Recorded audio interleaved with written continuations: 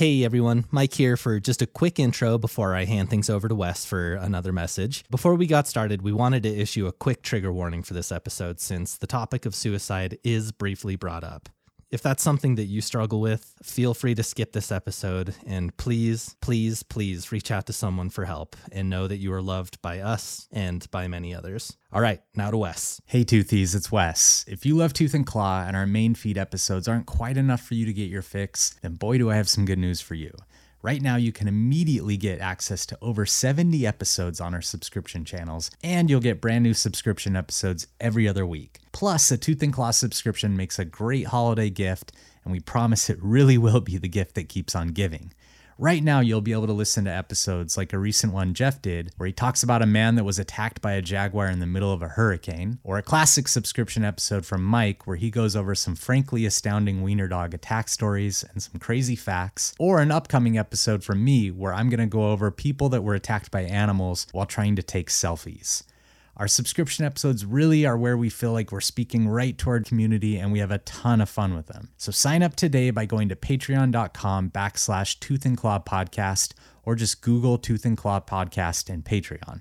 Our Patreon subscribers get the added benefit of being able to send us direct messages, plus they have a platform for commenting on episodes, so it's really turned into a fun community on there. Or if you're an Apple Podcast listener and you prefer to have your subscriber episodes right in your Apple feed, if you're into that extra convenience, subscribe to our Apple Grizz Club and you'll get access to all those subscription episodes plus our upcoming ones. Both of those subscription services are priced at $10 a month, which is kind of like the cost of just an extra sandwich every month. You can hardly even get a sandwich for $10 anymore. So if you're into saving money, you can also get an annual subscription for $100. You'll save $20 on 12 months of subscription episodes.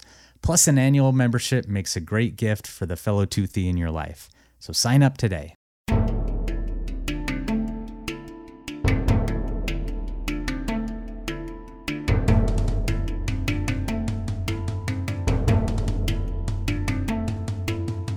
Hello, everybody, and welcome to another episode of your favorite podcast, we hope, Tooth and Claw. It better be. It better be in your top 10, at least. If it's not, There's we're some gonna, what will we do? Ragers out there. What will we do Yeah. if it's not their top 10? Stuff them in a Oh, man. whale's blowhole? Maybe we could just add Mom to the podcast. Yeah, people do love the mom episodes. I wish there was a Yelp, but for individuals, and we could just leave that individual a bad review. I guess it's kind of like Facebook, right? Yeah, I think we have plenty of kinda. formats to do that these days. Yeah, true. If you just want to be a huge dick, you know? Yeah. Speaking of you huge could dicks. figure something out. Whoa. No, I was just giving you guys the segue that you've always waited for. Oh, I Not thought you actually wanted know to what talk you're about running you with it. pulling your pants down at the Lord of the Rings marathon. Yeah. You cheated a little, Wes. You cheated. I didn't cheat. I didn't been fluff. jelking. I wasn't jelking. This is not how I wanted to start this episode. You started. Yeah. I know, You're I the know. one. You throw us a bone every once in a while. That's supposed to mean. I have a funny story that happened last week. A quick one. Did you want to go first, though, Jeff? Did you have something? Yeah, I was just going to say we went and did Lord of the Rings. Yeah, we did. Our It marathon. was great. Let's talk about it because we already kind of brought it up, so we might as well talk about Lord of Any the Rings. new takeaways? My big takeaway was I don't really understand how the ring would help humans, and I don't know like what Boromir would have done had he got it. Yeah, Because like it's I not mean- like Gollum becomes more powerful with it. He just Yeah. becomes like a frog. but that's why Gollum, in a weird way, was like the best person to have it because he just wanted to like covet it, and he didn't really desire for much more than just like having the ring. But people in Gondor and like men in general, the danger is that they'll like use it to bend others to their will, like Sauron did. But ultimately, like the main thing is just that whoever ends up with the ring, if they aren't able to like control it, then Sauron will get it back. That's the main danger of anyone else having it, is that ultimately it makes its way back to Sauron then, and he destroys Middle Earth with it. So I don't think I really got too much new out of it this time around. I downloaded some new copies of it, and they were like a little smooth motion-y for me. And my main takeaway was how much I hate motion smoothing in any kind of format. Oh, on you could save TVs, that for on your anything. category. Oh, you're right. That's a good save. Yeah, Good just job, come Jeff. back I'll to talk about that later. Yeah. Let's put a pin in that. Yep. Pinned. We had a great time, though. We ate a lot of candy. We just gorged ourselves, watched our favorite movies in the cabin. It's honestly, this isn't an overstatement. It's probably one of the days I look forward to most throughout the year, if not the day I look forward to the most, is our Lord of the Rings marathon. So Yeah, I'm there with you. it was great. You guys might come up this weekend to Montana, and we might just We're going to do a come. Hobbit The marathon. Montana Grizzlies are in the semifinals, Yeah. which is sweet. All right, what can I find Can I to tell do my a story? tiny sports? Yeah, tell you. I was. I'm just kidding. I just wanted to say how funny the new report. Like, a lot of our fans don't get all the sports news because, like, a lot of our listeners, aren't completely keyed in. But it came out this week that the Buffalo Bills head coach used the September 11th terrorist attack as like an example of like working together as a team, like from like the terrorist perspective. And it's just like been really funny on Twitter. It's a pretty hot take. So But, yeah, you maybe know, if it got them pumped up, that's all that matters. we can be like them and put together a great episode today. I was going to talk about, so, you know, in our subscriber episode, I referenced that Jessie had like a pretty rough week. She had a crazy allergy that just came out of nowhere and had honestly one of the most insane rashes I've ever seen. And Jessie's a bit of a hypochondriac, so she would like show me the rash and she would be like, "Do you think this is bad?" And in my head, I was like, "Holy shit." But I'd have to be like, no, no, it's not that bad. But Tommy like boy. truly a terrible rash, you know? And one night it broke out really bad. And the problem is like her anxiety would then flare up and like that would amplify the rash because like that gets your blood rushing and everything. So she was kind of freaking out and the rash was getting worse and worse. And so I went and laid down with her and was like holding her hand. And I had just been on my phone on my Discover page on Instagram, and it was serving me up a lot of Wes Borland content for some reason. Mike, you'll appreciate this. I do. And so, and for those of you who don't know, Wes Borland was the guitarist for Limp Bizkit, and you know, whatever you think of Limp Bizkit, Wes Borland was pretty cool. Like, always wore crazy costumes, had an incredible stage presence. My favorite Wes. And Oh, wow. so I was laying there with Jessie and I was like, "Hey, what do you know about Wes Borland?" And she was like, "I've never heard of him." And so I started showing her just video after video on YouTube of Wes Borland. And then we got into like watching Limp Bizkit videos together. And then we watched Korn videos together. And then like I gave her a whole background on like Woodstock 99 and nu metal and how like weird of a time that was for music. And we talked about it for like an hour and a half, and it made her rash go way down because she like was able to relax. And so that's just the restorative power of nu metal and Wes Borland. So It's a magical night. yeah. I hope I get a rash when I'm up this weekend. We can do that together. I feel like Wesley Snipes is my favorite Wes, but Okay. Yeah. I think and you're like, second. okay, I'm fine with that. Yeah. What was the movie? I was just watching Blade 2, and there's like a 10-minute segment where all he says is nice. Like he just goes nice, and then like there's a new scene and they're talking to him. And he's like nice. He says it like 4 times in a row. It's a great movie. All right, well we got a real doozy today, fellas. So that's You why I'm peed wearing a this. really good W the other day. Oh, thanks. Just thinking Yeah. of Wes's still, you know. Yeah, And I you got pretty put good WL control. in the tree. That was crazy. That was a With an long time axe. ago. I peed a WL just as a joke for that, but that wasn't me. The P was, but not the tree. It's funny with Anyway. the tree. There's just a WL in the tree, and Wes was like, "That wasn't me," and we were like, "Come on, dude." And then his story checked out. It was his friend did it for him. Yeah, but a Wes friend didn't carved want it because it really bugged me that he was carving it in our tree, and Don't carve it's your like, initials in outdoors. No. You know, No. it's not cool. All Natural right, sorry, defeat. Wes. You're No, it's fine. getting to it. You may notice I I'm was wearing just a thinking Hawaiian about your shirt. pee. I'm wearing this shirt because our story's a little depressing today. so I wanted to wear something fun that made me feel a little bit better. That's why everyone wears fun stuff to funerals and stuff. I would wear this to a funeral.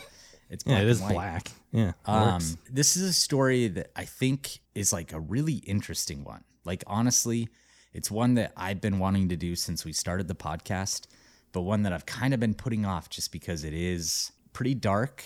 There's some themes that are pretty hard, and it's just like really crazy. And it's one that a lot of people are going to remember as we start telling it. But Our I just want listeners you aren't guys to going to like buckle up. that, Wes. What do you mean? They're not going to like a crazy, A dark story? intense Yeah. story. You guys just want like a bedtime story instead? I can just read you like something really nice and soothing. Should we just read The Hobbit? It gets a little scary when the dwarves come in and eat all his food. That's dark. horror. Oh, that's true. Fair enough. Okay, well, we're going to get into it. So, first of all, the sources for this were really good. There's a ton of sources. Again, this story is like one that's been reported on a lot. It was in the national media, it was in global media. But the main things that I used were this really great article that I found in GQ that was written by Chris Heath, a documentary called Shoot to Kill that MSNBC produced that I found on YouTube, and then another podcast actually called Life on the Ark. And that podcast was really helpful. They did a really great job of just kind of summarizing this whole story. That entire podcast. But wait till is you hear devoted us to this one say story. it. Yeah, but it is Yeah. good. I recommend always checking say it that. out. So I will say that there are a lot of sources out there. I think I only scratched the surface when it comes to sources. What, like But I do think- tyrannosauruses and No. Like the There's sources. a ton of kinds of- those. Allosaurus. But I do feel like I got the story, like with the sources that I used. I don't think I Stegosaurus? missed too much. You guys just want to keep naming dinosaurs? I'm out. I ran out. I don't know anymore. Sorry. Okay, so here we go. In the late afternoon of October 18th, 2011, something was wrong with Sam Kopchak's new horse, Red. The half-Arabian Pinto was acting nervously. It was anxiously running around this Zanesville, Ohio field where he kept it. So Sam went out to investigate. So he's in Ohio, rural Ohio, kind of like northern Appalachia. As he approached this panicked horse, he looks over to his neighbor Terry Thompson's 73-acre property, and he sees that Terry's horses are also panicking. And in the middle of all the horses is a large, dark shape that he couldn't quite make out. So Sam's like a little bit older. He starts squinting. His eyes aren't working quite as well as they used to. And he's able to finally identify this shape as a large black bear. And it's the source of all this commotion with his horses and with Terry's horses. So calmly and kind of shaking his head, he starts leading his horse back toward the safety of the barn. He'd only gone a few steps when the hair on the back of his neck stands up, and he has the distinct impression that he's being watched. He slowly turns his head, and his eyes meet the glowing yellow eyes of a large male African lion.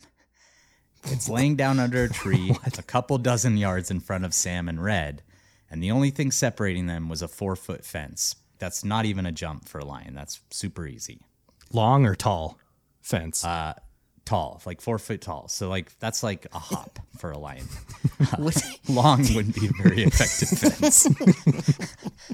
So the question begs, how did this lion end up in Sam's backyard in Appalachian, Ohio?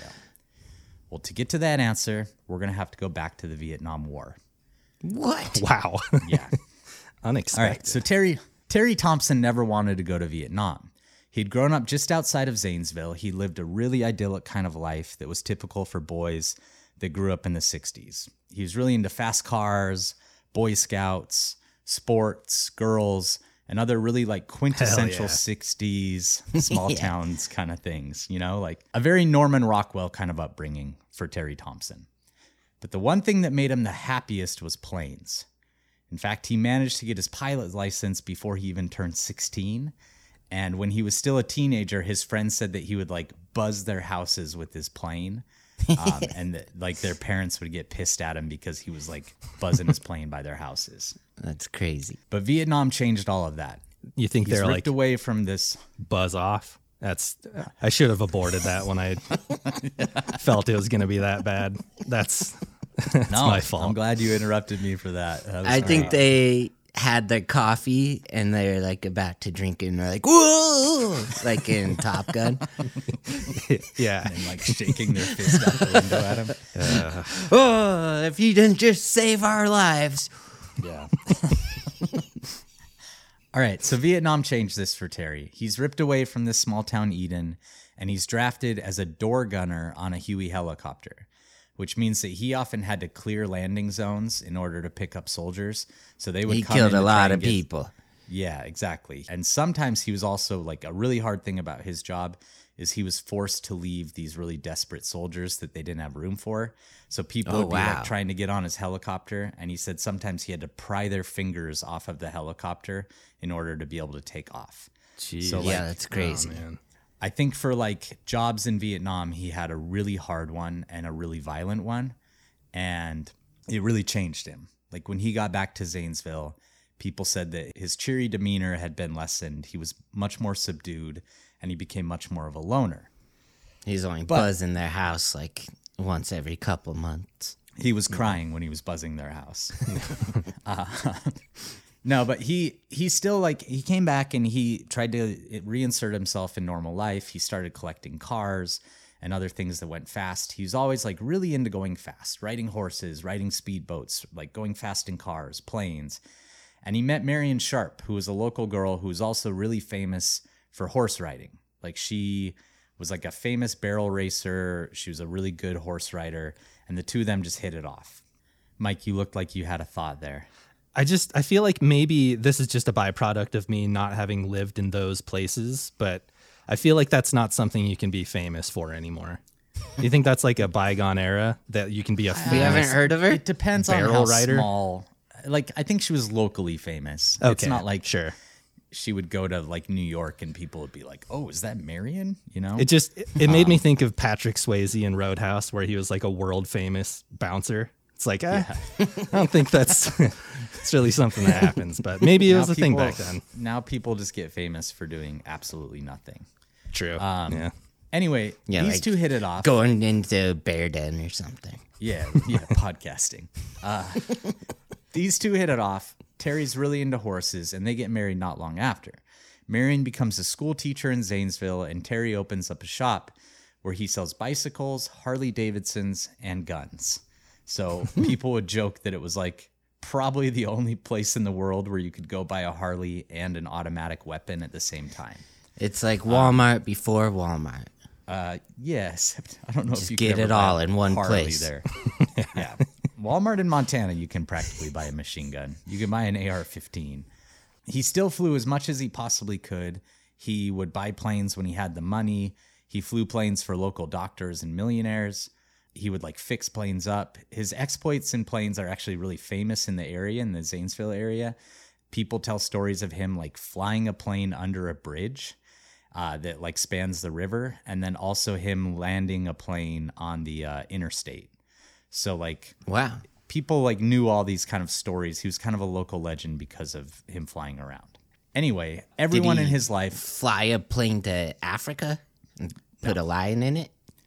but It's a good that's question. great question. Investigative, yeah. You're not Employing far the off. Socratic method here. Yeah. Everyone in his life, and Terry had a lot of friends, agreed on one thing, that he was a thrill seeker and he was only happy when he was going fast or pushing limits. Nice. Well, he's going to push another limit in 1997 when he and Marion go to the Mount Hope livestock auction in Ohio. And they go to this auction to look at horses and other livestock, and they'd already started to collect quite the herd of horses. But while they're there, something else catches their eye. It's a lion cub in a cage. And this cub is for sale, and Terry decides to buy it as a gift for Marion, and they name the cub Simba. And apparently it was like pretty malnourished, and so the two of them spent time nursing it back to health, and it became like kind of an obsession for them. They just like really loved having this lion cub and being able to nurse it back to health.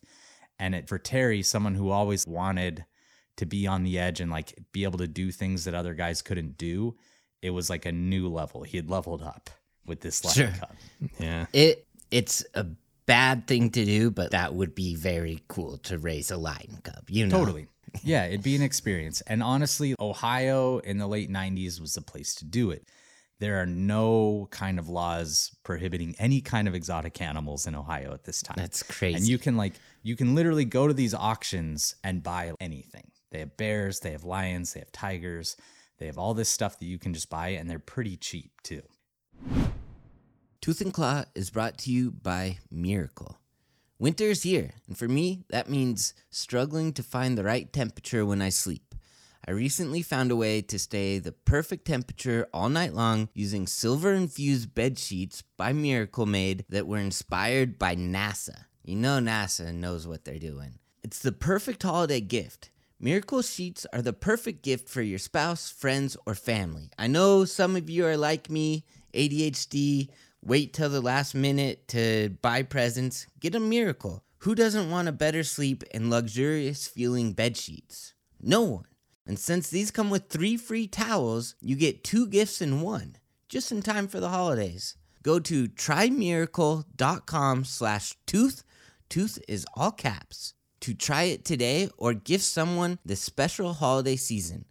And we've got a special deal for our listeners. Save over 40%, and if you use our promo TOOTH, all caps, at checkout, you'll get 3 free towels and save an extra 20%. So what, 40 plus 20%? That's like 100%. Miracle is so confident in their product, it's backed with a 30-day money-back guarantee. So if you aren't 100% satisfied, you get a full refund. That's how you know these are good. Upgrade your sleep with Miracle Made. Go to trymiracle.com/tooth and use the code TOOTH to claim your free 3-piece towel set and save over 40% off. Again, that's trymiracle.com/tooth to treat yourself, a friend, or a loved one this holiday season. Terry and Marion, they start to become locally famous for all their animals. He starts buying exotic animals wherever they could find them. They pick up tigers, they get lions, bears, leopards, mountain lions, wolves, macaques, baboons, and camels. And some of these animals are bought at auction, some are acquired through trades. Like there was an anecdote in one of the articles I read that he traded a gun for a leopard, which is like pretty badass again, but I don't want to support any of this because we're going to talk about which is more how dangerous. Terrible it actually is. Definitely, I would say the gun. But some of these animals he also bought. Leopards don't kill people. What do they say with guns? Guns don't kill people. People kill People with People guns. do. Yeah, So whatever, leopards yeah. don't kill people. People with leopards kill people. Yeah, not true, but also true. Anyway, he buys all these animals through back channels too. Like some of these auctions, sometimes like people would sell stuff in the parking lot and whatnot. So even though Ohio had like barely any regulations, he still pushed the limits of what he could have as a private owner. So they're like becoming famous in their area. It wasn't uncommon to see Terry driving around town with like a bear cub or a lion in the passenger seat of his car. They would invite people up to their property to like play with their animals and get close looks at them. Marion took a baby bear to a friend's party and it like took a big old shit on like a bright white rug, I guess. And then Terry would brag about sleeping in the bed with this massive white Siberian tiger. And you'll actually want to remember that tiger for later. That tiger is going to come back into our story. But having so many animals was really expensive for them. So Terry and Marion didn't really have the money to support this zoo that was growing like every day.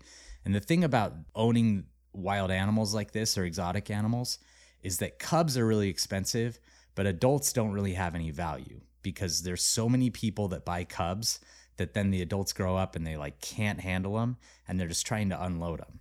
And so people like Terry and Marion wanted any animals they could get. And so they had a lot of adults unloaded onto them too.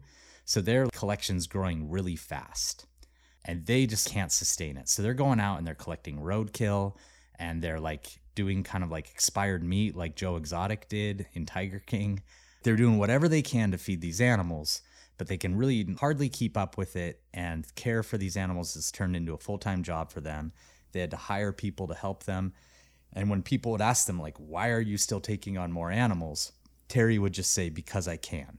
So really, like, he's hoarding these animals at this point. He is a hoarder.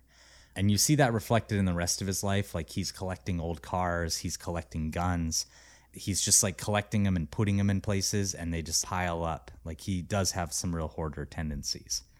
Yeah. But with so cool they're- things. It's not like yeah. he's like collecting old signs. Right. So he didn't have a license to use the animals for photo shoots or commercial work in Ohio at the time. Even though you could own these animals, to use them to make money, you had to have a license. But he borrowed a friend's license to do that, and he tried to make some extra money with his animals doing commercials and other things. So one of his lionesses actually appeared in a commercial with Heidi Klum. He appeared on the Rachel Ray show as like kind of like She an animal. famous enough for you, Mike? Heidi Klum? Heidi Klum. Yeah. Oh, she transcends fame. She's ethereal. Oh, so you don't follow barrel racing, but you follow mainstream actresses. Modeling. Incredibly attractive women. Yeah, I guess you could say I follow that. He was on the Rachel Ray show. You know how like on talk shows they bring on people with animals? I do want to say you got to be really careful when you watch those things, how much you let that impact you, because sometimes they're kind of these people like Terry. There's people that like own animals that these talk shows are like, yeah, let's bring someone on that can bring on some cool animals. They're not all the same is what I'm trying to say. Like Letterman would bring on Jack Hanna and whatnot. But even Jack Hanna started as just like an animal handler, which is kind of crazy. So Rachel Ray is a Food Network personality, right? Is that, am I thinking of the right person? I feel like she started, I don't know how she started, but she had a talk show at some point. Gotcha. Okay. She's like, And then Newt, makes like a super fancy steak for the tiger. Like, That would have been a great crossover. like look how much Delicious-looking this tiger steak. loves this cordon bleu we just made. And it's just like, yeah, of course it does. eats it in one bite. Newt Gingrich had his animals for like a photo shoot. His animals were kind of making the rounds for a little bit, and that's how he's earning some extra money. But the cracks started to appear in 2005 when Terry was charged with animal cruelty after some cows that he owned on his parents' property died of starvation. And the charges were like a really hard pill for him to swallow because he saw himself as an animal advocate. So he denied the charges, but he was still sentenced to house arrest, and he had to sell his parents' property to pay for all the legal fees. Wow. And because of these charges, there was a lot more attention put on his operation at the Thompson farm, at his farm where he had all these exotic animals. So local officials started showing up at their farm much more often. And between 2005 and 2011, 2 different sheriffs sent officers to the Thompson farm over 30 times. And they would often bring veterinarians from nearby Columbus Zoo Safari Park, and they would check out his whole operation. And because the laws were so lax in Ohio, they often had a really hard time enforcing anything. But the veterinarians were like really horrified by what they saw at his place. They said the conditions were terrible. Some of the animals were malnourished. The cages were small. And it was really dirty. Sad. Yeah. It's wild that the one animal he got in trouble with were cows, when he's just got a complete menagerie of like the most exotic animals. It's just like you couldn't find some grass for these cows to eat, dude. Yeah. From what I gather, it's really hard to pin animal cruelty or like animal torture on these people unless there's like an animal that dies. And so it just so happened that it was like his cows that died. But yeah, that is kind of funny.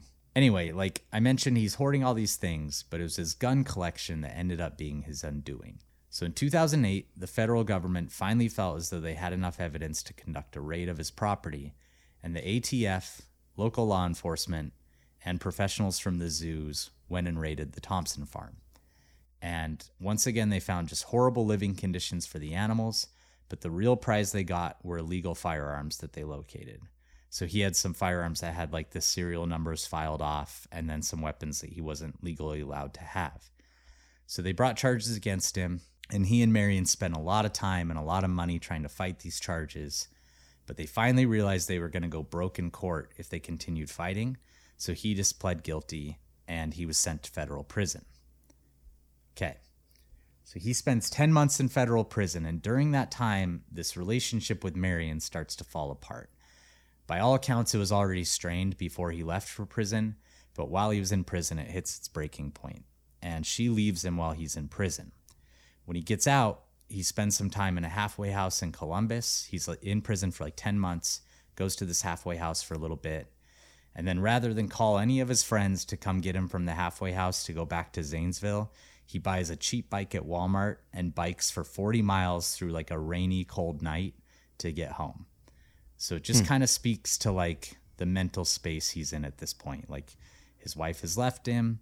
He feels like slighted by the government that he fought to serve and protect. He feels like everyone's kind of abandoned him. And then he's got this like mounting pressure of 50 plus wild animals that he has to take care of, you know? Walmart took his business selling They're bikes. selling bikes now. Yeah. Yeah.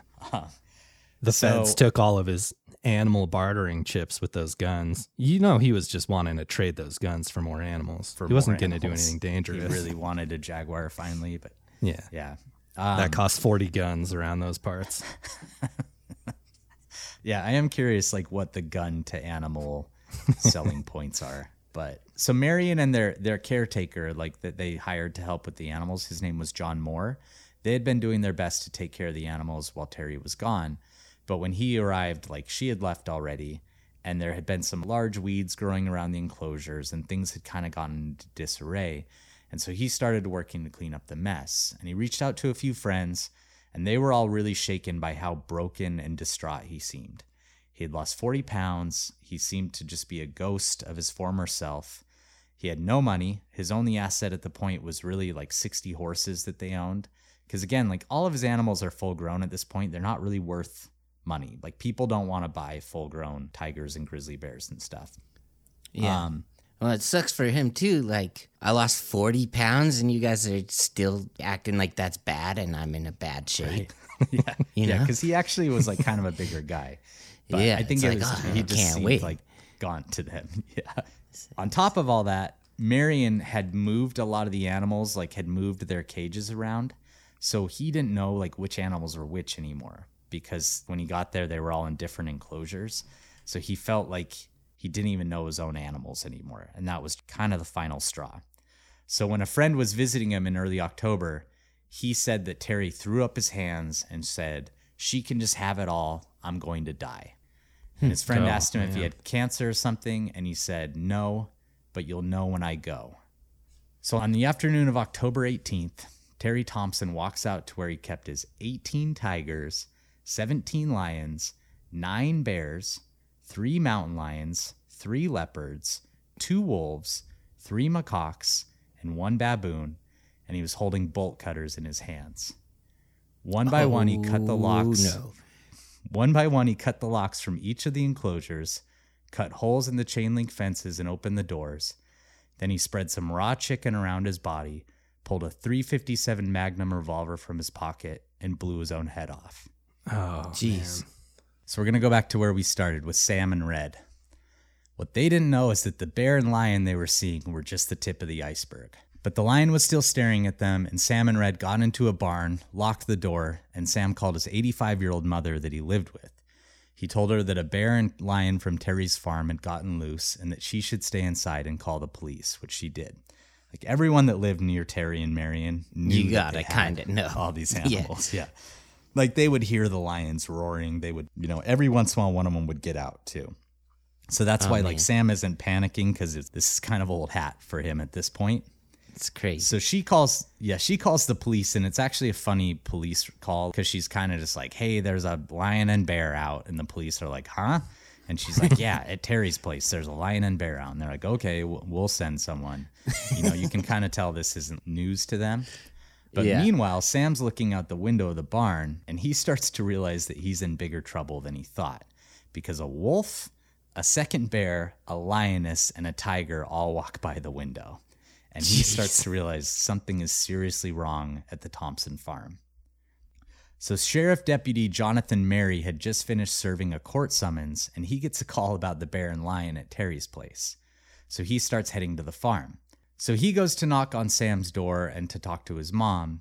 And when he gets on the porch to knock on the door, a gray wolf runs out from behind him and down the road. And so he's like, I should probably see what's going on there. And word had gotten out on the radio that potentially all of Terry's animals were out. And the Sheriff Matt Lutz, had made a quick decision. He said, there's an apartment building not far from here. There's a school. There's a busy interstate. We just can't take any risks. So he puts out the call and he says, any animals off of Terry's property or near the fence are to be shot and killed. We're going to talk about that decision in a bit. Terry's not going to be happy about that. Terry doesn't care at this point. Terry's... Oh, yeah? We're happy. We're not... Yeah, anyway. The gun killed him. The gun did kill him, yes. He succeeded. You didn't say that. Yeah, I just thought it was implied, but when I said blew his head off. So personnel at the local safari park, and the safari park's kind of like a satellite zoo to the Columbus Zoo, which is one of the bigger zoos in the country. They had also been told that Terry's animals had been released, and they were very familiar with Terry Thompson. Like, they had heard all about him. They knew that he had all these animals. They knew, like, all too well that sometimes they would get out, and they were very aware that he wasn't keeping, like, peacocks and ball pythons. Like, he's got a zoo full of some of the most dangerous predators on the planet. So they're loading tranquilizers, they're getting ready to go, and they're pretty nervous. I heard another call between them, and someone calls one of them, and they're like, hey, Terry's animals are out. And they're like, how many? And they're like, all of them. And they're like, all of them? Oh, man. You know, and they're kind of panicking. They realize, like, what they have on their hands. And they're kind of wondering if sedating is even going to be an option for them. But hopefully they're thinking a lot of these animals have stayed in their enclosures, and they can simply relock the enclosures and sedate the animals inside the enclosure if they need to. One of those animals probably still has those bolt cutters, though. They're not just going to leave those behind. That's like a get-out-of-jail-free card. Slowly snuck it under its bed. I see. So if they cage him, he'll be able to get out again. Right. Exactly. All right. So meanwhile, John Probably Mary... the chimpanzee. He doesn't have a chimpanzee, but he has got macaques and a baboon. Yeah. So John Mary is the guy who went chasing after this wolf, the deputy, and he ends up dropping this wolf with a single shot because it was approaching a neighbor's house, and he's acting on the sheriff's orders. He raises his high-powered rifle, kills the wolf. He goes to inspect the animal, and while he's doing that, he gets word that some of his colleagues had cornered a lion back at the farm. So he gets back into the vehicle, and he speeds off to where they are. When he gets there, one of the officers is pacing back and forth erratically, and Mary goes to grab his rifle, and it kind of catches on his computer, and he decides to just leave it and go talk to this officer because the officer's like really worked up. But just as he leaves his car, he turns and a black bear's charging at him. And he just has like a split second to draw his sidearm, which is a Glock. He fires a single shot, hits it dead in the brain, and drops it 7 feet from him. So he had one shot before this bear was going to get him. All right, so I want to read an excerpt from the GQ article because they really say it much better than I could have. And this just kind of like speaks to the chaos of once they decided they're going to shoot these animals, like what happened afterwards. This is verbatim from the article. After that, Mary went back for his rifle. An African lioness crawled under the livestock fence and ran south down the road, then headed toward someone's home. So he shot her before she could go any further. Then he turned back, intending to deal with a black bear and a tiger along the roadway, but he was distracted by a cougar heading south. So he followed the cougar into another driveway where he met a male African lion. Such a crazy sentence. Yeah. He followed the cougar into another driveway where he met a male African lion coming the other way. He shot the lion while some other deputies shot the cougar. Soon he was instructed to patrol the border between the Thompson property and Interstate 70, and over the evening he shot another wolf, 2 more lions, a tiger, and later on, after its hiding place was revealed by a fireman's thermal imaging camera, a grizzly bear. That's what it was like. Meanwhile, while all this is going on, Sergeant Steve Blake is trying to figure out just where the hell Terry Thompson was. So he's driving around the property, he's doing his best to avoid the large predators walking near the house, and he finds John Moore. So if you remember, John Moore is the caretaker that they had hired to help them take care of the animals. So Moore says that he had talked to Terry the day before and that he knew Terry was around, so the two start looking for him. And they go into the house, which is incredibly dirty. There's monkeys everywhere, there's dogs, like they're all just like running around and shitting wherever they want. And they find pants that have like twine on them and stuff, and it's just dirty. It looks like a hoarder's house. They get back into the car and they head back up the property toward the enclosures, and that's when Sergeant Blake thinks he sees something by the cages. And they get closer and they make out the body of who they think it's Terry Thompson laying on the ground, but they're not able to get any closer to the body because a large white Siberian tiger is standing over the corpse and it's chewing on the head, or what was left of the head. Oh, Man. so now he's dead for sure. Yeah, I would say so. I think he was dead for sure before, but now definitely. So Sergeant Blake and John Moore, the caretaker, they retreat and they meet with this growing team of law enforcement on the property. And Moore starts doing some counting, the caretaker, and he's trying to come up with the total number of animals that are probably loose. And his girlfriend helps him a bit, and they come up with the number of 56 animals. So now whenever an animal's killed, they drag it to a location where they're laid out by species, and that way they can count and try and figure out how many are still loose somewhere on the property or in the town. So the officers still couldn't say for sure that this was Terry's body, and it's kind of like gnawing at them that there's this body laying up there. So Sergeant Blake forms this kind of strike team with some officers that had arrived from the local SWAT team. So these guys are like, they're shooters. These are dudes that, one of them's like a sniper. All of them are very trained when it comes to operating firearms. So he drives, and they have these 4 guys in the pickup of a truck, and they start heading toward the enclosures. And they're armed with sniper rifles, automatic 9mm, and AR-15s. So they're like a little bit better prepared for, these predators that they might run into. And as they work their way up toward the cages, 2 tigers charge out of the barn and try and like pounce on them, and they, Wow. they shoot them and kill them. Yeah, and then that's they what get they close. say happened. So they don't get in trouble. Honestly, it is kind of hard to say what happened. But they end up getting close enough to the cages to verify that it actually is Terry, and they also are able to see the handgun. So now they're thinking, okay, we might actually be working here with a potential suicide. But then they get called away to handle like some chaos that's going down on the hill. There's like a lot of other animals showing up, and they need extra support. So they leave the cages and they go down the hill. And to be honest, like there's a ton of stories from these guys about all the animals they kill. And I'm not going to share them all because you get the idea. Like they spend the night massacring these animals. And when I was watching the documentaries, a lot of the guys seemed like very military and super hardcore cops and really ready to shoot things and very excited when they're talking about their guns that they use to shoot all these animals. So at the start of these documentaries, I like wasn't into these dudes.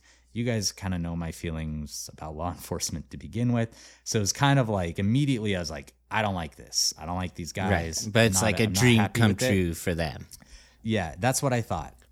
And then as these documentaries went on, some of them started talking about just like how much it affected them to shoot these animals and how traumatizing it was. And there's like a particularly emotional scene, and I'm going to try not to get emotional talking about it because it did make me cry when I was watching the documentary about this sniper who's like this hardened sniper, and he's like, so again, he comes off like so kind of macho and everything, and he chokes up when he talks about having to shoot a grizzly bear. And he just like starts crying in this interview, and it was really like affecting and hard to watch because you can see that even 10 years later, when they made this documentary, or however many years later, these guys were still haunted by what they had to do that day. And it actually made me like them a lot more. Like I had a lot of respect for them because they had to do something really hard that day that no one wants to do. And they realized like these animals didn't deserve this. These animals did nothing to deserve it. And even more so, like they're finally experiencing their first taste of freedom. These are animals that have been living in dingy, terrible cages, and they finally get out. And then these guys are tasked with just killing them. And that's really tragic. You know, it honestly makes me really upset to think about. They should have just let them all go, I think. Yeah, I mean, I don't think they could, but I know what you're saying. Just wild lions and grizzly bears in Ohio would be. I would be way more likely to go visit Ohio again. A crazy thing that you think about is like how many people have these. Like when you like, there's that statistic that there's more tigers owned in private zoos in the U.S. than there are in the wild, and I think that may have changed recently because of something we're going to talk about. But if like shit really hit the fan in the US and like we had apocalyptic conditions going on, like they would probably just establish themselves. You know, we would have like big cats. I don't know if they'd be able to ever get out though. Yeah, but you'd probably have. Yeah, I don't know. You're right. You're thinking, anyway. What's that Will Smith movie? I Am Legend. Yeah, it honestly could be like that, where there's just like free-ranging big cats. It probably would. It sucks with your story too, because they can't put them in the zoo, because in Ohio they just kill the animals in the zoos too. R.I.P. Harambe. All right, so anyway, after they kill a lot more animals, the strike team heads back up to the body, and they're able to approach it this time because this big white tiger is gone. They inspect his body, and they find that this tiger or some other animal had done quite a bit of work on Terry. So I'm going to read some quotes from the coroner that were in this article from GQ. It says, at death, Terry William Thompson was 5 feet 5 inches tall and weighed 174 pounds. He'd been wearing a black t-shirt, blue jeans, and white briefs. And this is kind of a side note. His pants were pulled down to his ankle and like unbuttoned and unzipped. And they think that he may have unclothed himself to like make it easier for the animals to eat him. Because a lot of his friends think that he wanted to be eaten by his animals after he was Well, I mean, he killed. surrounded himself with chicken, Exactly. Right? Yeah. And that was to bring him in. So like it's very likely that's what he was doing. His gallbladder had been removed earlier in life. He was suffering from severe atherosclerotic cardiovascular disease. The only notable substance in his blood was Benadryl. There was gray powder residue on his left hand that appeared to be from a gun being fired. The wounds mentioned in the autopsy report, aside from the gunshot wound, began with a 2 1/4 inch vertical laceration on the right lower forehead and along the spine of the nose. 21 other injuries, or clusters of injuries, were detailed just on the head and neck, the site of the most widespread damage. Others were noted on his torso and legs. And then there was what the coroner described like this: a 5 3/4 by 4 inch gaping laceration involving the pubic region and bilateral medial thighs with the absence of genitalia, exposure of the pubic bones, and adjacent soft tissue. So just to kind of like lay that out for you, by the time they got to his body, his junk had been completely eaten. There was nothing there but like a raw, fleshy void. They'd eaten everything out from his thighs and his nuts and his balls and his penis. Looks like meat's back on the menu. I did a really poor job explaining that, too. You just came up with 5 different ways to say balls. That's all I took away from that. That's horrifying, though. Yeah. Absolutely horrifying. There's on the documentary, they talked to like one of the officers, and they were like, you know, what was eaten? And he's like, well, I'm just going to put it this way. Animals in the wild often go to the fleshy parts first, and the fleshiest part are your private parts. It's like, okay, I see what you're getting at. So after inspecting the body on the ground, the men also noticed the bolt cutters, and the pieces start falling into place. They noticed that some of the cats were still in their cages, and they go to lock the doors, and then they realize that Terry had also cut large holes in the fences. And when they realize that, one of these lionesses actually like charges them, one of the ones in the cage, so they have to shoot her. At that moment, it dawns on all of them that they're like going to have to kill all of the animals.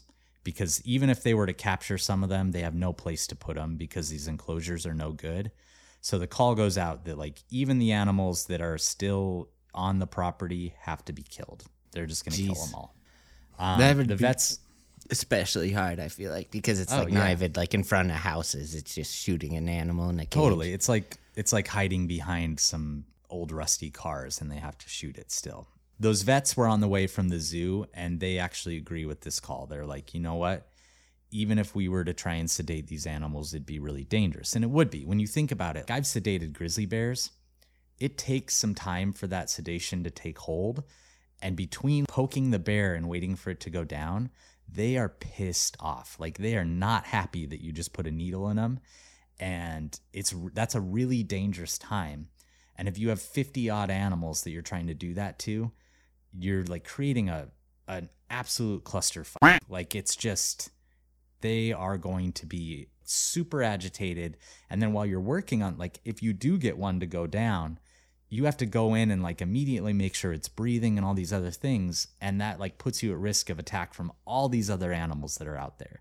So there's just really no safe way to do this. And the other thing to think about is like, it's almost night. It's starting to get really dark. And if they don't take care of these animals, if they don't either sedate them or kill them before it gets dark, they're going to be able to spread way out, and it's going to get a lot harder to manage this. So they had to do something before it got too dark. And that's why they just decided we're going to kill them all. And people really didn't like that. By this point, this had caught on. It was national news. There was like play-by-plays on different news networks. And when people heard that they were killing all these animals, they were just inundated with calls, like people, death threats. We might play a couple of them, actually, if I can track them down for you. But they are gnarly. Like people saying that these are like the scum of the earth for killing these animals. But something that really helped is Jack Hanna actually said, you know what, they made the right call. And he was like the Columbus Zoo guy nearby. And he was like, but again, Columbus Zoo, right, Jeff? Or no, that was Cincinnati Zoo. Cincinnati Zoo. All right. So I do think it was, even though this is like a really hard call to make, I do think it was kind of the only option for them at this point. So this massacre continues. People in the surrounding area said it sounded like they were in a war-torn country. They just hear machine gun fire for hours, high-powered rifles going off. It was crazy. But in the morning, they take stock of all the dead animals, and there's a really famous picture from this incident, and you guys can look it up if you want. We might post it to the Instagram, but it's really rough. It shows all the animals just laid out on it like a kind of muddy hill, and it's crazy how many there are. They found that a few animals were still missing, most notably one of the large tigers, and the zoo vets are still with them, and the vets are like, hey, let's just try and save one of these animals. So they find this tiger. It's like bedded down in some brush, and this woman from the zoo gets her dart rifle, and she like sneaks up on this tiger in thick brush. She's like 30 feet from it or something. The sniper was like, she has much bigger cojones than I had because she got so close to this tiger, and she puts a dart in it. And when she does, one of the officers that was giving backup yelled out, "Did you get it?" And it roused the tiger. The tiger got super upset, pounces out, charges her, and they open fire and kill the tiger. Yeah. So they're not able to save that one either. But luckily, they do find behind the house, there were still some cages that didn't get opened. In those cages, there were 3 leopards, a macaque, and a small grizzly bear. So those are the animals that were sent, 2 macaques, 3 leopards, 2 macaques, and a grizzly bear. It'd be pretty messed up if they shot the macaques. Yeah, just in a cage. Yeah. Well, and they're still in cages, so they're good. There was one macaque that got out, but a tiger ate it. So that one got handled by the tiger. Yeah. Those animals they get sent to the Columbus Zoo. At this point, Marion had shown up. You think that tiger put on like a SWAT team member uniform and tried to pretend like he was one of the cops? He's like, I'm just helping out here. Yeah, I'm just picking his teeth with the macaque. All right, so by this, it's morning time. Marion's shown up. She's completely devastated. All of her babies are dead. She insists on going to the zoo with the leopards and the macaques. Apparently, the macaques were like her favorite animals, and she had like hand raised them. So she was at least happy that a couple of them had survived. And law enforcement goes and they talk to John Moore because he's the last person that had talked with Terry. And he brings up that Terry had actually received a letter from an anonymous sender that said Marion had been cheating on him while he was in prison. And he had asked, Terry had asked John Moore if he thought that she had been cheating. And Moore replied that he wasn't sure. Like he didn't know if she was cheating on him or not. And then Terry said back, well, I have a plan to find out, and you'll know when it happens. So just a warning for people out there. If you're ever talking to someone that seems like very distraught and they say something like that to you, you got to be like, hey, what does that mean? Yeah. Yeah. What? You got to make them tell you what they're hinting at there, because that sounds very bad, you know? Murdery. Yeah, it sounds very murdery. Yep, you're going to know when I do this. So, we're almost done, but the most incredible fact from the night is that no human was killed or injured by the animals. I do think from a biologist's perspective, when these animals first got out, they were probably just really interested in exploring their new habitat, figuring out what was happening. They probably weren't in full predator mode when they get out. You know, I think they're probably pretty confused. nervous and pretty just confused and curious. Except for that one tiger that took out. Yeah, I think some of them still are. Like, they're still aggressive animals. But I do think, like, the thing that you have to remember is that he had been feeding these animals on a regular schedule or somewhat regular schedule. And that would stop when they get out. Like, they're not going to have access to food anymore. And that is going to make them very desperate as time goes on. And had they been able to kind of proliferate and get out further, I think it would have been an absolute disaster. I think multiple people would have lost their lives. There would have been a lot of people hurt.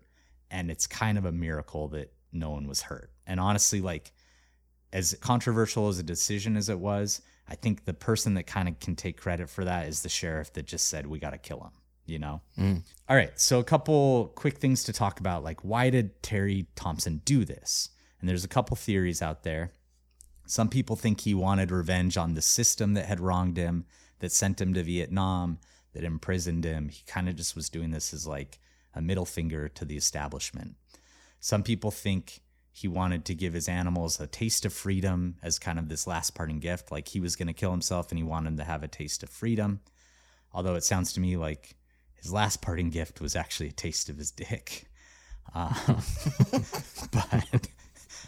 And then the final theory is that he wanted to get revenge. That's what that sounds like to you? You're right. Yeah, you're probably right. Yeah, we could probably cut that. His last theory was that he wanted to get revenge on his wife, like that she cared deeply about these animals. She had wronged him. And like, even though he kind of pretended to care about them, they were really just collateral to him. Like, he didn't actually really care. And who knows? Like, we don't know which of these it was. It could have been a combination of all of them. He didn't leave a note. It's impossible to know.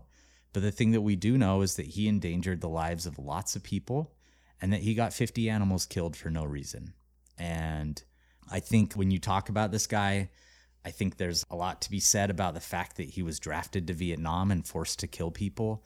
I think there's a lot of trauma associated with that. I don't think we can diminish that in any way, like the kind of mental trauma that causes people.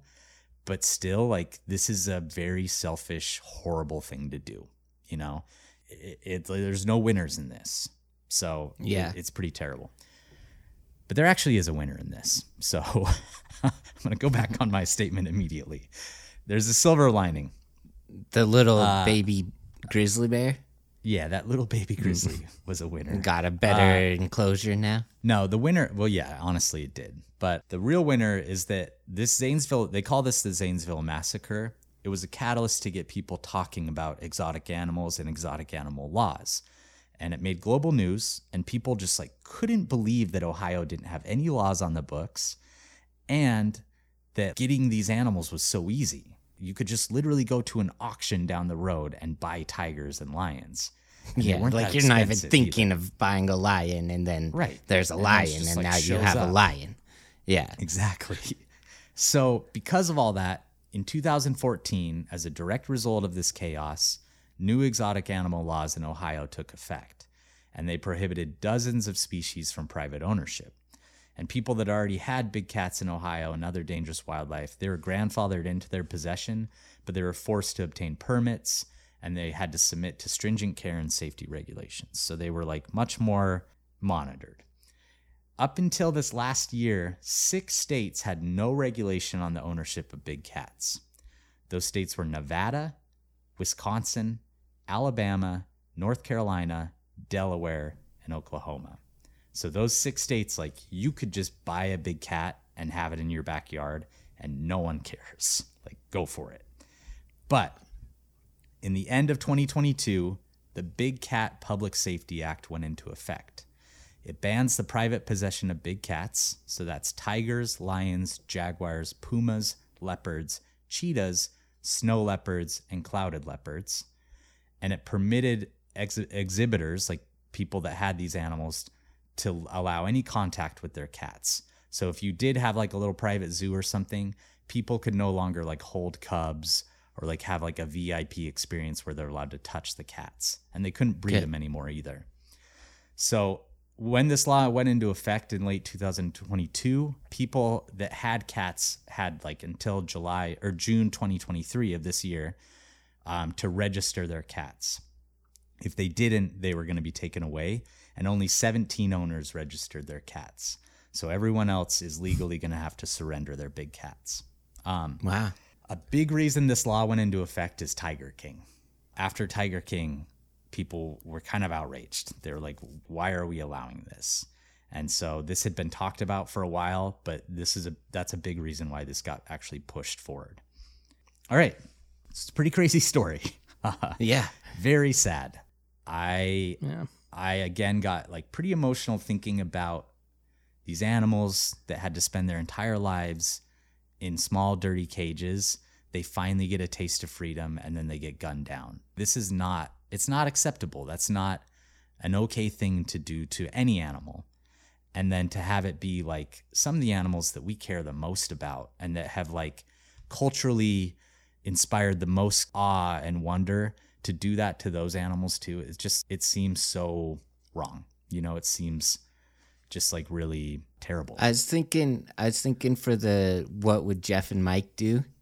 Yeah. Like if you're the gonna do tiger getting released, how would you like? You can go that way if you want. Okay. I didn't see that in your categories you sent. Oh, I only sent you the one that you got to focus on, but I've got some see. surprises for categories. All right. Do you guys have any questions about the story before we go into those categories? So they're positive they got every animal? They're pretty sure. Yeah. Okay. Positive. That'd be pretty sick if there was like some tigers out there. One out there on the lam. Yeah. Yeah. They're pretty sure they got them all. This John Moore guy was pretty confident in his count. They ended up like digging a big hole on the property and burying all the bodies there. Wow. So I'm sure there's like, like traditional medicine people trying to dig up that ground all the time to Dude, get all you those could tiger get bones another and stuff. bear skull to show off in classrooms and stuff. Yeah, I don't want it from there. Yeah, it'd just be full of bullet holes. Yeah. Is it also a crime to defile a bear grave? I don't know. You can't dig up humans, but Their spirits might be like after. Yeah, you might get haunted by a grizzly bear spirit then of these animals, yeah. There was a stat that I read that at the time, like tigers have done significantly better since this. The population of wild tigers has done really great in the last 10 years. But in 2011, these like 18 tigers or whatever that got killed, they represented 1% of the wild tiger population in India, which is crazy. Oh, wow. Yeah. Also, I don't really love, like when people talk about how we have more captive tigers than wild tigers in India, to me, those are like apples and oranges, Those aren't tigers that we pulled out of the wild into captivity. We're not like taking from that wild population. It's just kind of crazy that there's so few tigers left in the wild. But those two don't And so necessarily many here. affect each other. Yeah. But they're not like related problems is what I'm saying. Sure. Okay. You guys got any other questions? Nope. Okay. Again, there's a lot more to this story. Well, not a lot more, but there's a lot of detail. If you want to check out any of those sources, I highly recommend them. The one is the GQ article. There's the Shoot to Kill documentary on MSNBC. There's several other documentaries that I didn't tap into. And then the podcast was called Life on the Ark. I just wanted to shout them out again because they really helped me, all these sources. Our next partner is AG1, the daily foundational nutrition supplement that supports whole body health. I like AG1 because I was taking so many supplements. The cost for those supplements was adding up, and I just feel like none of them are really doing anything. But I wanted better gut health. I wanted better energy, stronger immune system support, and AG1 does all of that for me. It's a nutritional supplement. I drink it in the morning. It makes me feel more energized. I do feel healthier, and it tastes really good too. One thing that I just love about AG1, it has this kind of nice tropical taste to it. It just makes you feel great. And every scoop of AG1 is packed with 75 vitamins, minerals, probiotics, whole food sourced ingredients that give me a lot of different benefits. And I even notice my hair, my skin, my fingernails looking better when I drink AG1.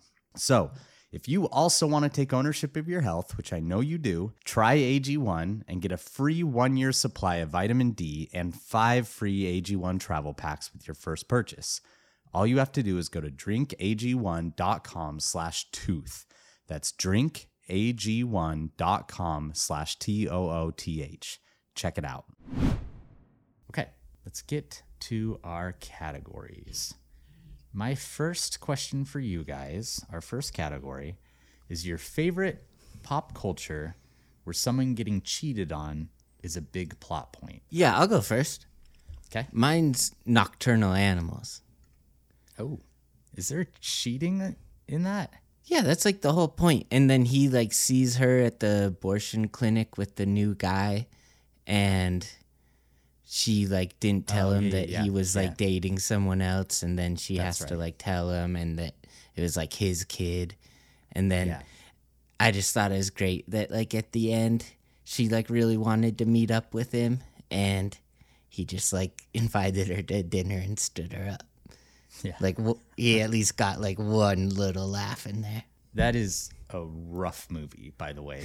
If you're thinking about checking out that movie, there's some big trigger warnings on that one, like especially sexual assault. So you go, Wes. I want you to go. Okay. Mine is Gone Girl, another rough movie. Definitely cheating plays a big part in that movie. It's like a central plot point and leads to like some of the more harrowing stuff I think I've seen in a movie. So that's my We listened to the book tape of it before the movie doing bear dens. I listened to that with you? I just listened to like the end of it. Okay. Yeah. I love the book, love the movie. I think it's one of Fincher's better movies. So that's my pick.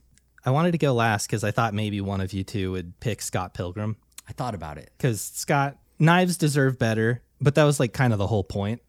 That he's kind of a dirtbag. But I came up with a second one because I thought maybe that one would be taken. It's a manga called May I Ask for One Final Thing. And it's about this noble woman who's in this like really tenuous relationship with another nobleman. And she catches him cheating on her. And she basically, just to keep things short, it's going to be stupid the more I explain it, but she basically just turns into One Punch Man and just blasts the face off the chick that her fiance was cheating on her with. And it goes out from there. It's incredible. I'm telling you, if you like any kind of revenge, like badass girl stories, check it out. All right. It's so good, man. Is it just like a reading one, or is it also like a anime? No, it's a comic. All right. Okay. Punches her face off? No, dude. It's like chapter 1. It's going down hard.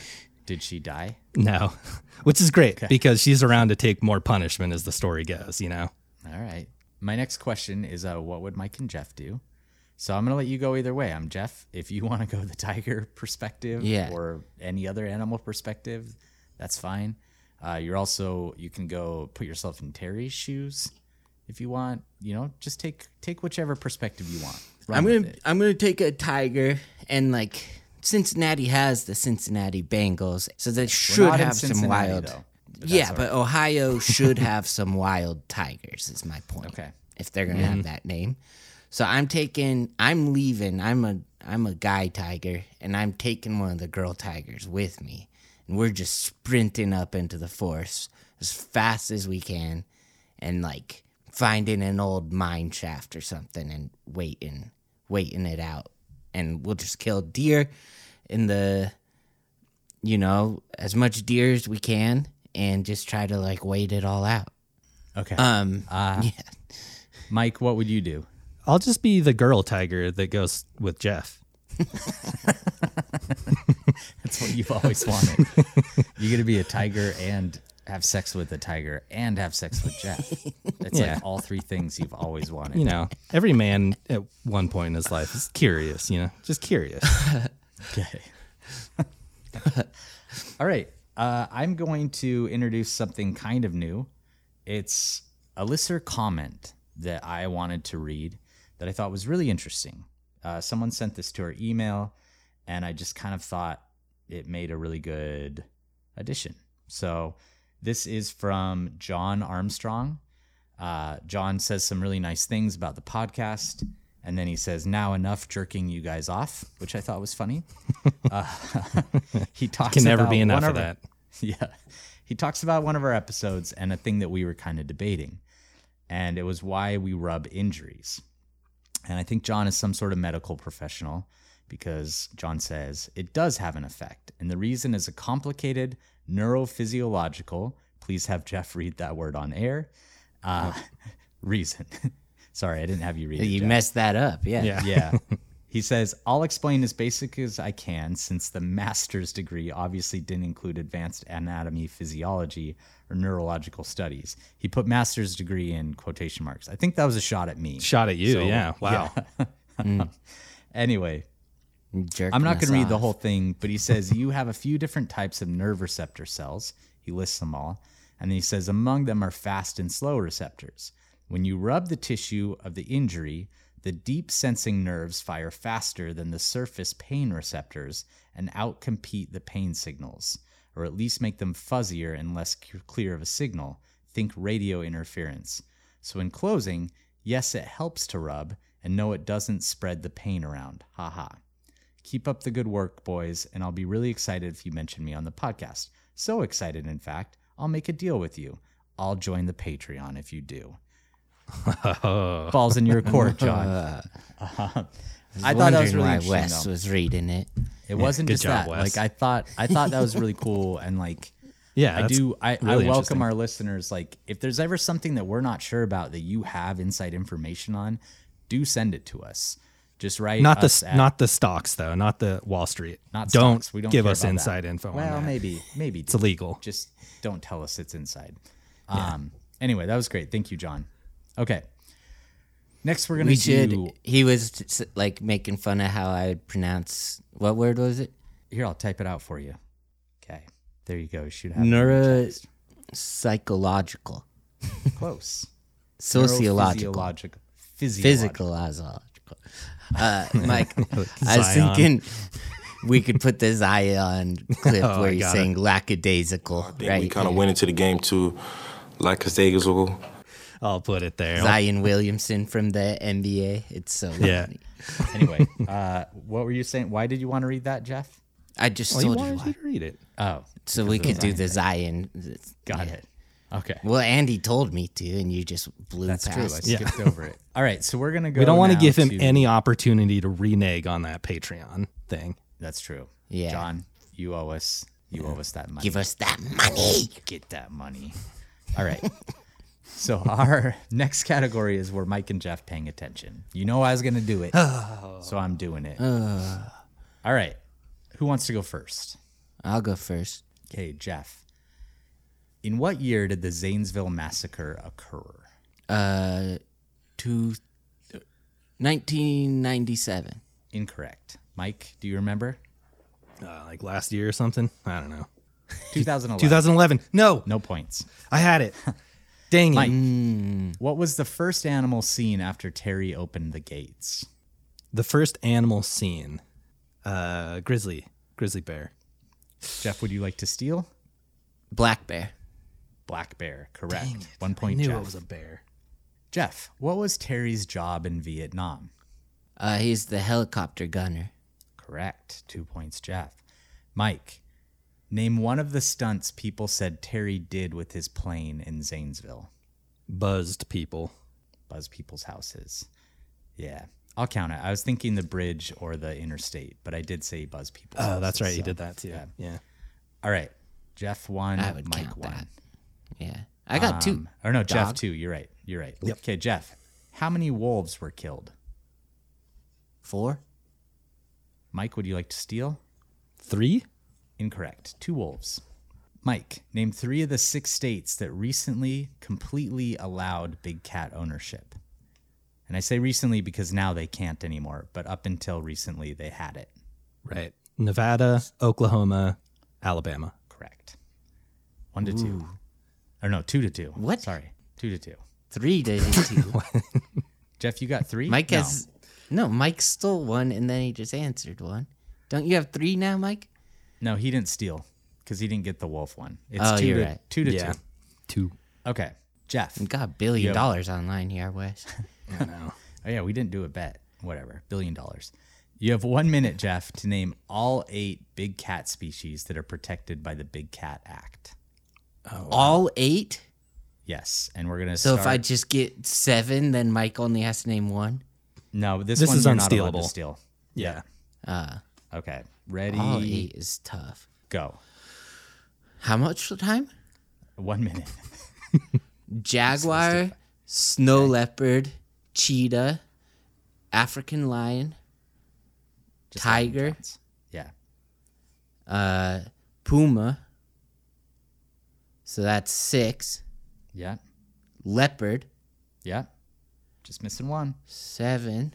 It's the hardest one. And it's not as big of one. It's the smallest out of all of them. I want to say ocelot. It's not an ocelot. Is that your guess? No.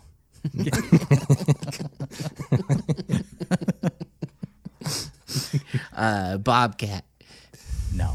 The final one was clouded leopard. Clouded. Oh, 3. Okay. I had to name. I could just say tiger, but I can't just say leopard. Yeah, they're not the same. One's What like do you mean? leopard doesn't encapsulate all those same there's like African leopard, Asiatic leopard, but they're all Panthera pardus or whatever it is. But and tigers are all Panthera tigris, I think. But clouded leopard is a completely different animal from a leopard and a snow leopard. They just have the same leopard. Okay. So it's still 2-2. Mike, how old was Sam's mom? who's Sam? The guy that had the horse at the beginning. And his mom horse was after. Oh, that's right. She's the lady that called the cops. Yeah. 14. Jeff, do you want to try and steal? 71. 85. Okay. You were this is closer. the bonus. It's going to be our first tie, I think, if one of you doesn't get this lightning round bonus for 10 points. And this is lightning round, so just say it if you know it. How many of the exotic animals survived the massacre, and how many of what species were they? 5. So you got to name, and what species were there, and how many? Well, I said 5. I so think you're there's 2 wrong. lions, 2 macaques, and 1 grizzly bear. Mike, do you want to try? There's Or 2 two macaws, a bear Macaques. cub. Yeah. Macaques. Yeah, sorry. I'll count it. A bear cub Yeah. I just don't like saying the word cock. And that's all I got. and 3 leopards. None of you got it. 3. Oh, shoot. It's a tie. You both owe each other $1 billion. All right. Let's move on to Jeff's animal fact. That's me. That is you. You're Jeff. You're our only Jeff here. I went to the zoo with one of you and looked at flamingos, I think, right? And I asked why flamingos stand on one leg, and you didn't know. I know that, so it probably Is that doesn't- ringing any It's got to be. bells? Yeah. So flamingos stand on one leg to stay warm. Keeping one leg close to the body conserves heat. Yeah. Oh, there you go. It's also like energy saving. Like they do it for muscular fatigue as well. So it's kind of both. But yeah, Well, you didn't Right. know that when we went to the zoo. I did. That wasn't me that you're talking about. I think it was Todd. Okay. Yeah, I'm definitely not Todd. Oh, What man. zoo was I am it? Not Todd. dude. Cincinnati. Yeah, so neither of us if I there. was Well, I Todd, think with you. if it was Todd, If I was yeah. Todd, I would Terry Thompson myself. All right. Okay. Let's do something overrated. I'll do mine first because I alluded to it earlier and Jeff stopped me and I'm going to take that pin right out. Smooth motion. Smooth motion on TVs is not only overrated, it's one of the worst inventions that we've ever done when it comes to like entertainment.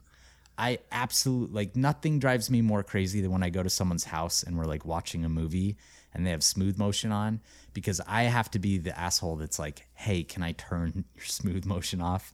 Because it upsets me that much. Like I feel like I'm watching like a made for TV movie that there was no editing direction. Or You like anything. see I the hate it. stage more. It doesn't Oh. yeah. It's I the just worst. can't It believe drives me there are up people the out wall there that don't. that like it. They either like it or like don't even realize it, which Oh yeah, is crazy to most me. people. I think that's Yeah. most people. I really do. Really? Yeah, and that's Yeah. like why every hotel TV is on smooth motion, because like I need to get out it and just meet more comes people. standard anymore. Yeah, it's awful. I hate it. Yeah, it's terrible. Anyway, that's mine. You want me to go, Jeff? Sure. Yeah, go for it. Okay, so this I don't want this to be misconstrued because I do think it's pretty impressive still. It's pretty cool what they're able to do. Hibachi chefs, I think they're a little overrated. You Where see they, them like throw the food in people's mouths. Hard and disagree here. So 75% of the time you watch them, and I did this the last couple times I've gone. It's been, in the past 2 or 3 years, I've been a couple of times. 75% of the time, they're just like banging their stuff together. It like doesn't take skill to do. They're just like slapping their spatula and their fork or whatever they have.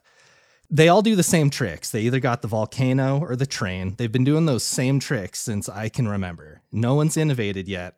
I'm waiting for the day a hibachi grill chef just really changes the game, They have the trick where they like flip the egg up into their hat, which would be pretty cool if you haven't seen clips of Red Panda doing it on a unicycle, and instead of one egg, it's like 30 plates at the same time. So it's like, what do you guys... A red panda? I'm not impressed. No, that's her like name. Her stage name, entertainer. Red Panda. She is amazing. You guys Maybe go watch she's that. just underrated. It could be, yeah. And the food's fine. Like, I don't know. The food's okay. It's not so good that it necessitates all those theatrics. Again, you guys are cool, but I'm not going to argue too much on overstated. this, but I'm going to tell you that I hold the exact opposite position of everything you just said. So that's my statement. Wow. Yeah. Yeah. I like love it. hibachi. I think it. I always like it in like pop culture when they're at a hibachi grill. That's always going to be a fun time. And get then so I like the excited when they're gonna videos. throw it to me. I love the fail videos, like where someone like bangs their face on the table trying to catch a piece of meat that the guy flung at him or something. That is pretty good, yeah. All right. I'm going to go with bringing back dead characters and just the multiverse in general. Big like- agree with that one. Yeah, this is a big one. I just hate it, and it's just like no one's actually ever dead. I would prefer Endgame if they just killed half the Marvel characters, Right. and then the Me next too. one it would have been like such a crazy moment. But then like it's like that was a great movie, but then when they made the next Infinity War or whatever, now I don't even like Endgame as much because it's like, oh, they're not dead. You the flip worst those one two ever- titles around, but yeah. Endgame's not the last one, is it? I guess that makes sense that it is. Well, the worst one ever is Palpatine. It's just like, oh, somehow Palpatine lived. It's just like that's the exact stupidest line. thing. Yeah. And like that's how they Leia, say it's it. like it's like Leia died and like comes back in the spaceship and it lives, and it's like worst. she's actually dead in real life. she Like froze just to kill death. her. Like Right, we can't kill anyone. God. I'm with you. I like any more in movies when they say multiverse, like my brain just kind of shuts off. Unless Yep. unless it's the Spider-Man, like the animated Spider-Man movies. I love those movies. But I love them, outside but of even that- like the plot of the new one, I was just like, oh my Yeah, it God, does get a what little- are we doing here? They did establish, though, that like there are those moments that can't be changed. And if you do, it like messes everything up. So at least like there are some stakes, but usually it's Yeah. just like, well, let's go find them in a different universe, of which there are unlimited amount. So I they're do always- love those go movies. grab another one. Yeah. I didn't mind. I liked the Endgame. Like I liked that one, but I didn't. I like wanted them to start a whole new thread after that. I didn't want any multiverse stuff. Just wait until they bring Tony always get what we or want. Yeah, he'll be back. Stark back in a something Spider-Man. Yeah. Oh look, I made myself a robot before I died. I think they kind of already did that. Like there's like messages and robots and whatever. Tooth and Claw is brought to you by Rocket Money. For me, Rocket Money was huge. It saved me a lot of money, which was monthly bills, so that adds up really fast. And I've also spoken with listeners, as I've said in the past, that have also reached out to me and told me like they were so surprised how much money Rocket Money saved them. It's really easy to sign up, and I mean, you can just sign up and get rid of all your subscriptions super easily, so do it right now. Rocket Money is a personal finance app that finds and cancels your unwanted subscriptions, monitors your spending, and helps lower your bills all in one place. With over 5 million users and counting, Rocket Money has helped save its customers on average $720 a year and $1 billion in total savings so far. So it sounds like Mike needs it. That way he can pay me back. Stop wasting money on things you don't use, cancel your unwanted subscriptions, and manage your money the easy way by going to rocketmoney.com/claw, all caps on claw. That's rocketmoney.com/claw. rocketmoney.com/claw. Okay, we're going to do some listener questions. We're going to start with some subscriber ones. We finally got through all those subscriber messages, so we're, fresh slate. Thanks everyone for sending them. There's some really great questions in there. We're going to start with the spicy one from Raphael. Raphael says, I got a spicy question for you guys in the form of a 3-part question. First, what celebrity would be the most shocking to find out they have an OnlyFans? For me, it'd probably be like Maggie Smith or just like some really old British actress. I'd just kind of be like, whoa. For me, it would have been Stephen Hawking. Yeah, that would be surprising. Yeah. Especially now. Maybe Obama. Okay. I don't know. See him doing He's just like very yeah. presidential. All right. Next question on the same question. If Steve Irwin had an OnlyFans, would you subscribe? Yeah. It'd be a pretty weird OnlyFans because he's dead. So, yeah, I would, because it'd be crazy to see Steve again. We're just going to skip on to the third one. Out of the 3 of you, who would be the most shocking to find out that they have an OnlyFans? I think we all probably agree on this one. It's Mike. Yeah, Mike. Yeah. Yeah. Although he could show, dude. Oh, yeah. The thing is, it's always the person that you suspect the least, right? So it'd have to hit that middle ground because we all expect Jeff's got one. I assume. I've just assumed he has one. Me, it's like a little too obvious that I wouldn't. So it's like maybe I'm a little secret backdoor OnlyFans participator. Wes is the answer. All right. Fair enough. I'm not subscribing. No, neither am I. Yeah, I got to see it for free at Lord of the Rings. This is a fun one from John Mark P. And John Mark P says, the podcast reminded me of a hypothetical situation. This is a long one, so buckle in. That I came up with as a kid and used to think about when real life got boring. In this situation, you're dropped in the middle of a locked Walmart, right in the middle of the store. All exits are blocked, and there's access to side rooms like bathrooms, but the doors have been removed. In this scenario, there are 50 to 100 black mambas spread across the checkout and entrance area, bottom left corner of the store. There's a mother grizzly and her cubs released from the top left corner of the store. There's a full-grown Siberian tiger released from the top right corner of the store. 5 Cape buffalo are released from the bottom right corner of the store. Sounds like that guy's house. Yeah, it does. This is a good episode for this. Yeah, it sounds Your like goal is to Zanesville. survive. Your goal is to survive from 10 p.m. until the store opens in the morning. What moves are you making? What direction are you heading? Let's assume there's no guns, but everything else in the store is in play. Do you think most animals would try to mind their own business, or would it be chaos? What do you guys think? Interesting. So I need to choose a room to stay in, you're saying? No, you just need to. What's your strategy? Or they're all these out. animals have all been dropped at the same time in the Walmart in different corners, and you have to survive the night. Well, luckily Walmarts have guns, so I'm just gonna go get a gun. He said guns aren't in play, but that is a good thought. I think I would go to Sporting Goods and I would get like some golf clubs and some other like baseball bats and some weapons for the snakes. And then I would probably crawl up on top of like a high shelf and try and spend the night there. I think up there, like the tiger and the snakes are going to be your main problems, but you're just going to hope that you can stay away from the tiger.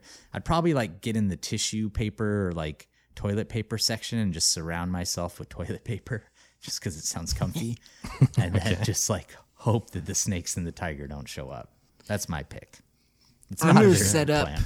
I'm gonna set up 2 tents because Wes said grizzly bears can't attack you if you have 2 tents set up. I never said That's that, a but great it is more idea. safe if you have 2 people. Oh, there's bear spray at Walmart. 2 Get some tents bear because spray. 1 tent the bear will go in the wrong one all the time. You said. And then I'll tell the didn't say that. grizzly bear and the tiger that the other one was talking mess on them, so that I can try get them fighting each other. You That know. eliminates them. Yeah, Yeah. Yeah. I like that. Mike, So- what are you doing? My thought is I always get really annoyed when I'm in a grocery store, but there's like only one person working at a register and they have carts that are blocking all the lanes. So you have to like walk all the way down until there's an opening to get out. So I would just do that because I just put them across all the lanes so they wouldn't have a way to get on the other side of the registers to leave the, yeah. All right. I'd go get some meat for sure and throw meat everywhere. So that I was thinking that. I'll get pretty full. Yeah, that's what Terry did, and it didn't work out well for him. Well, he put it on himself. That's He threw it all around him. Okay. yeah. One more question. Natalie says, "Hey friends, I've absorbed your whole catalog. I'm so excited for all the hours I get to listen to on Patreon. I have a question for Wes. I live in British Columbia, Vancouver Island. I heard that when they relocate a food-habituated bear, they don't actually relocate them because there's nowhere they can drop them that isn't in another bear's territory, implying that they just get euthanized because other bears wouldn't tolerate a strange bear in their territory. Have you heard this? Can you explain how bears feel about their territories? They seem to be tolerant during the salmon run, etc. Thanks so much. Love you guys." So this is a great question. That's why I wanted to answer it. Bears tend to be more territorial the less access they have to food. So like at salmon runs and stuff, there's so much food to go around that they're not very territorial. They're willing to share space with other bears. But when there's less food, they do tend to like patrol and protect their food resources much more aggressively. But I think to get to the meat of this question, this relocating thing, usually when a bear is to be relocated, it means that it's like a problem bear that they're trying to move somewhere where it's not going to get in trouble anymore. And what we've kind of learned over the years as bear biologists is that when you do that, you're kind of just moving a problem. So the issue isn't really necessarily the other bears that it's going to come into contact with, but it's the other people that it's going to come into contact with. And even if you place it in the middle of a wilderness, there's a good chance that bear is going to work its way toward humans and that it's going to cause problems again. So you're kind of just moving a problem. And that's been shown, like relocation used to be a really popular tool, but now through like study, we've learned that it doesn't really work that well. So I think that's why it's not being used nearly as much and those problem bears are being euthanized more. And because we've done a really good job conserving bears, that those hard decisions can be made. So that's kind of the best answer to your question. Okay. The best? Jeff, you got... You're just going to claim it's the best you'll ever get. It's the best that I can give. Okay. Yeah. Jeff, you got some listener questions from Instagram? Little Calypso asks, what's the coolest concert venue you've been to? Mine's the one here in Missoula, actually, just outside of Missoula and Bonner, the Kettle House Amphitheater. It's like this really cool amphitheater right on the river with like beautiful cliffs and mountains right behind it. And they do summer concert series there with like really big bands. I saw Boy Genius play there this summer and Third Eye Blind last summer. Oh, cool. It's just really fun. Yeah. We'll have to go there next year. Yeah, you guys should for sure. It's really, really fun. For me, it was just like in the Jazz basketball arena, but watching Muse, like they had the best set design, so I'd probably still have to say that. That was so sweet when they brought out It's so cool. Man, they kept bringing out huge robots, and you're like, they can't possibly have another one back there. And they did like 3 times. And they have like a movie that's just really just barely good enough that you like kind of want to watch another 2 minutes of it in a bit. Yeah, that's been Muse for like the past 10 years. They've been just vaguely political enough to, I think they have some opinions. I just don't really know what they are. They're saying something here, though. My favorite venue is Red Rocks in Colorado. That's a good I just think it's like such a pretty, the way it's integrated into nature is just really, really nice. I love that place. Yeah. Great. Larissa's Emos. What's your ideal first date or perfect date night? In parentheses, Jeff, we should go out. Ooh. I like a sports, like going to like a basketball game because you can like talk, but there's other stuff going on. Like movie, it's hard to like talk enough for a first date. One time I dropped a girl in a river on a first date. That was a bad one though. Was that ideal? Yeah. I think those are 2 very different questions for me.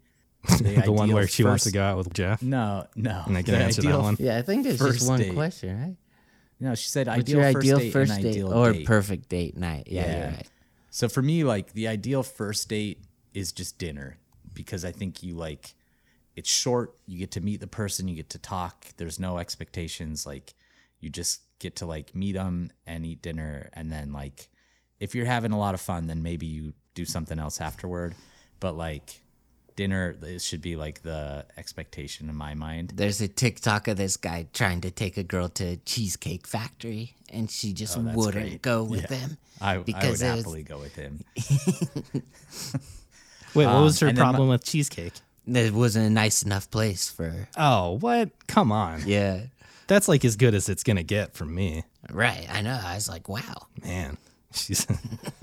I don't know what my perfect date outside of that would be. Like, I think I've gone on a lot of fun ones. Like, for me and Jesse, Zoo. I like zoo dates because I can show off a little. Be like, hey, those grizzly bears right there, they ate someone. Yeah, promise. Me and Jesse have had some really good dates where we just kind of like go on a little adventure or something. What was your first date with Jesse? Our first date was like a night in Santa Fe where we like did some bar hopping and played pool and stuff. And? Yeah. And then what? We're not going to get into anything that happened. So something happened, it sounds like. We don't have to get into it. Yeah. Yeah, I'm going to take a girl to a hibachi grill. No, not really. I think I've been on a couple of really... pissed. Why can't they... be like, look at this. They did this last time. Yeah. Watch, they're going to do this, the volcano. Watch. See? No, I went on a couple of really fun ones. My go-to for a year there was there's this little place where you can roll up like very simple candles, like wax candles. Just do some crafts with each other. I think that's a fun way to just get a little more movement and a little more focus into something if like the conversation's not flowing super well. You know, I don't like talking to people. I'm not trying to talk to this girl too much. Focus on the candle. Yeah, candles are sick. Love All Chocolate asks, on a scale of 1 to 10, how accurate is the TV show Yellowstone about Montana living? I got really strong. Show us your brand that you got, Wes. They branded you. I watch that show because it's like a fun watch, you know? Yeah. But I kind of hate it. I feel like I hate the like machismo culture that it like is trying to push, like hard work culture, like rise and grind, kind of like that's the only way to live stuff. And then I also hate just how much it's like bringing rich people to Montana. Like people see that and they're just like, I want to buy a ranch in Montana, and they are. And I have a friend that's a realtor here that like gets a call every day. They said like from someone saying they want something like Yellowstone. So it's really changed things here. And I don't know. I got just wait till they spend a couple of winters out there. Well, the funny thing is the show is set in Paradise Valley, but it's filmed not far from where I live in the Bitterroot Valley. So luckily it's the one thing we got going for us is everyone's trying to move out by Bozeman, even though the whole show is like set by Missoula or filmed by Missoula. Nice. There's like this second episode, he like has to blow up an old car because he can't move it with the tractor or something. There's just like a perfect velociraptor skeleton in the ground under that. So like that was kind of like, yeah, that's how it works. There's dinosaur bones everywhere. Yeah, you know. Right. I also love how like livestock they got that one right. Livestock agents just get in like the craziest, gnarliest battles on like a day-by-day basis. And I looked it up. I don't think there's ever been a recorded like shooting by a livestock agent. Like these are people that go to like livestock auctions and like you know are there to help make sure everything goes smoothly. So anyway, that's how I felt when Reno 911 was airing and I lived in Reno. I was like, this is totally inaccurate. This is not how it works. People moving to Reno. Trying to move out here. New boot goofing. All right. Well, I think we're getting to where we should probably wrap this thing up. But thanks everyone for listening. This was a story I've wanted to do for a while. It's a story we've referenced a number of times on the podcast already. So I'm glad we finally got it out there. If you're considering buying an exotic animal, I'd really want to urge you to rethink it. I just think like it creates a lot of problems. You're very likely not going to be able to give that animal the kind of life it deserves. And you're very likely going to be doing it illegally too. So there's a lot of cool pets that aren't exotic, you know? Yeah. I was about to say, like, there are so many good dogs that are in need of a home. So you can do a lot of good by adopting a dog.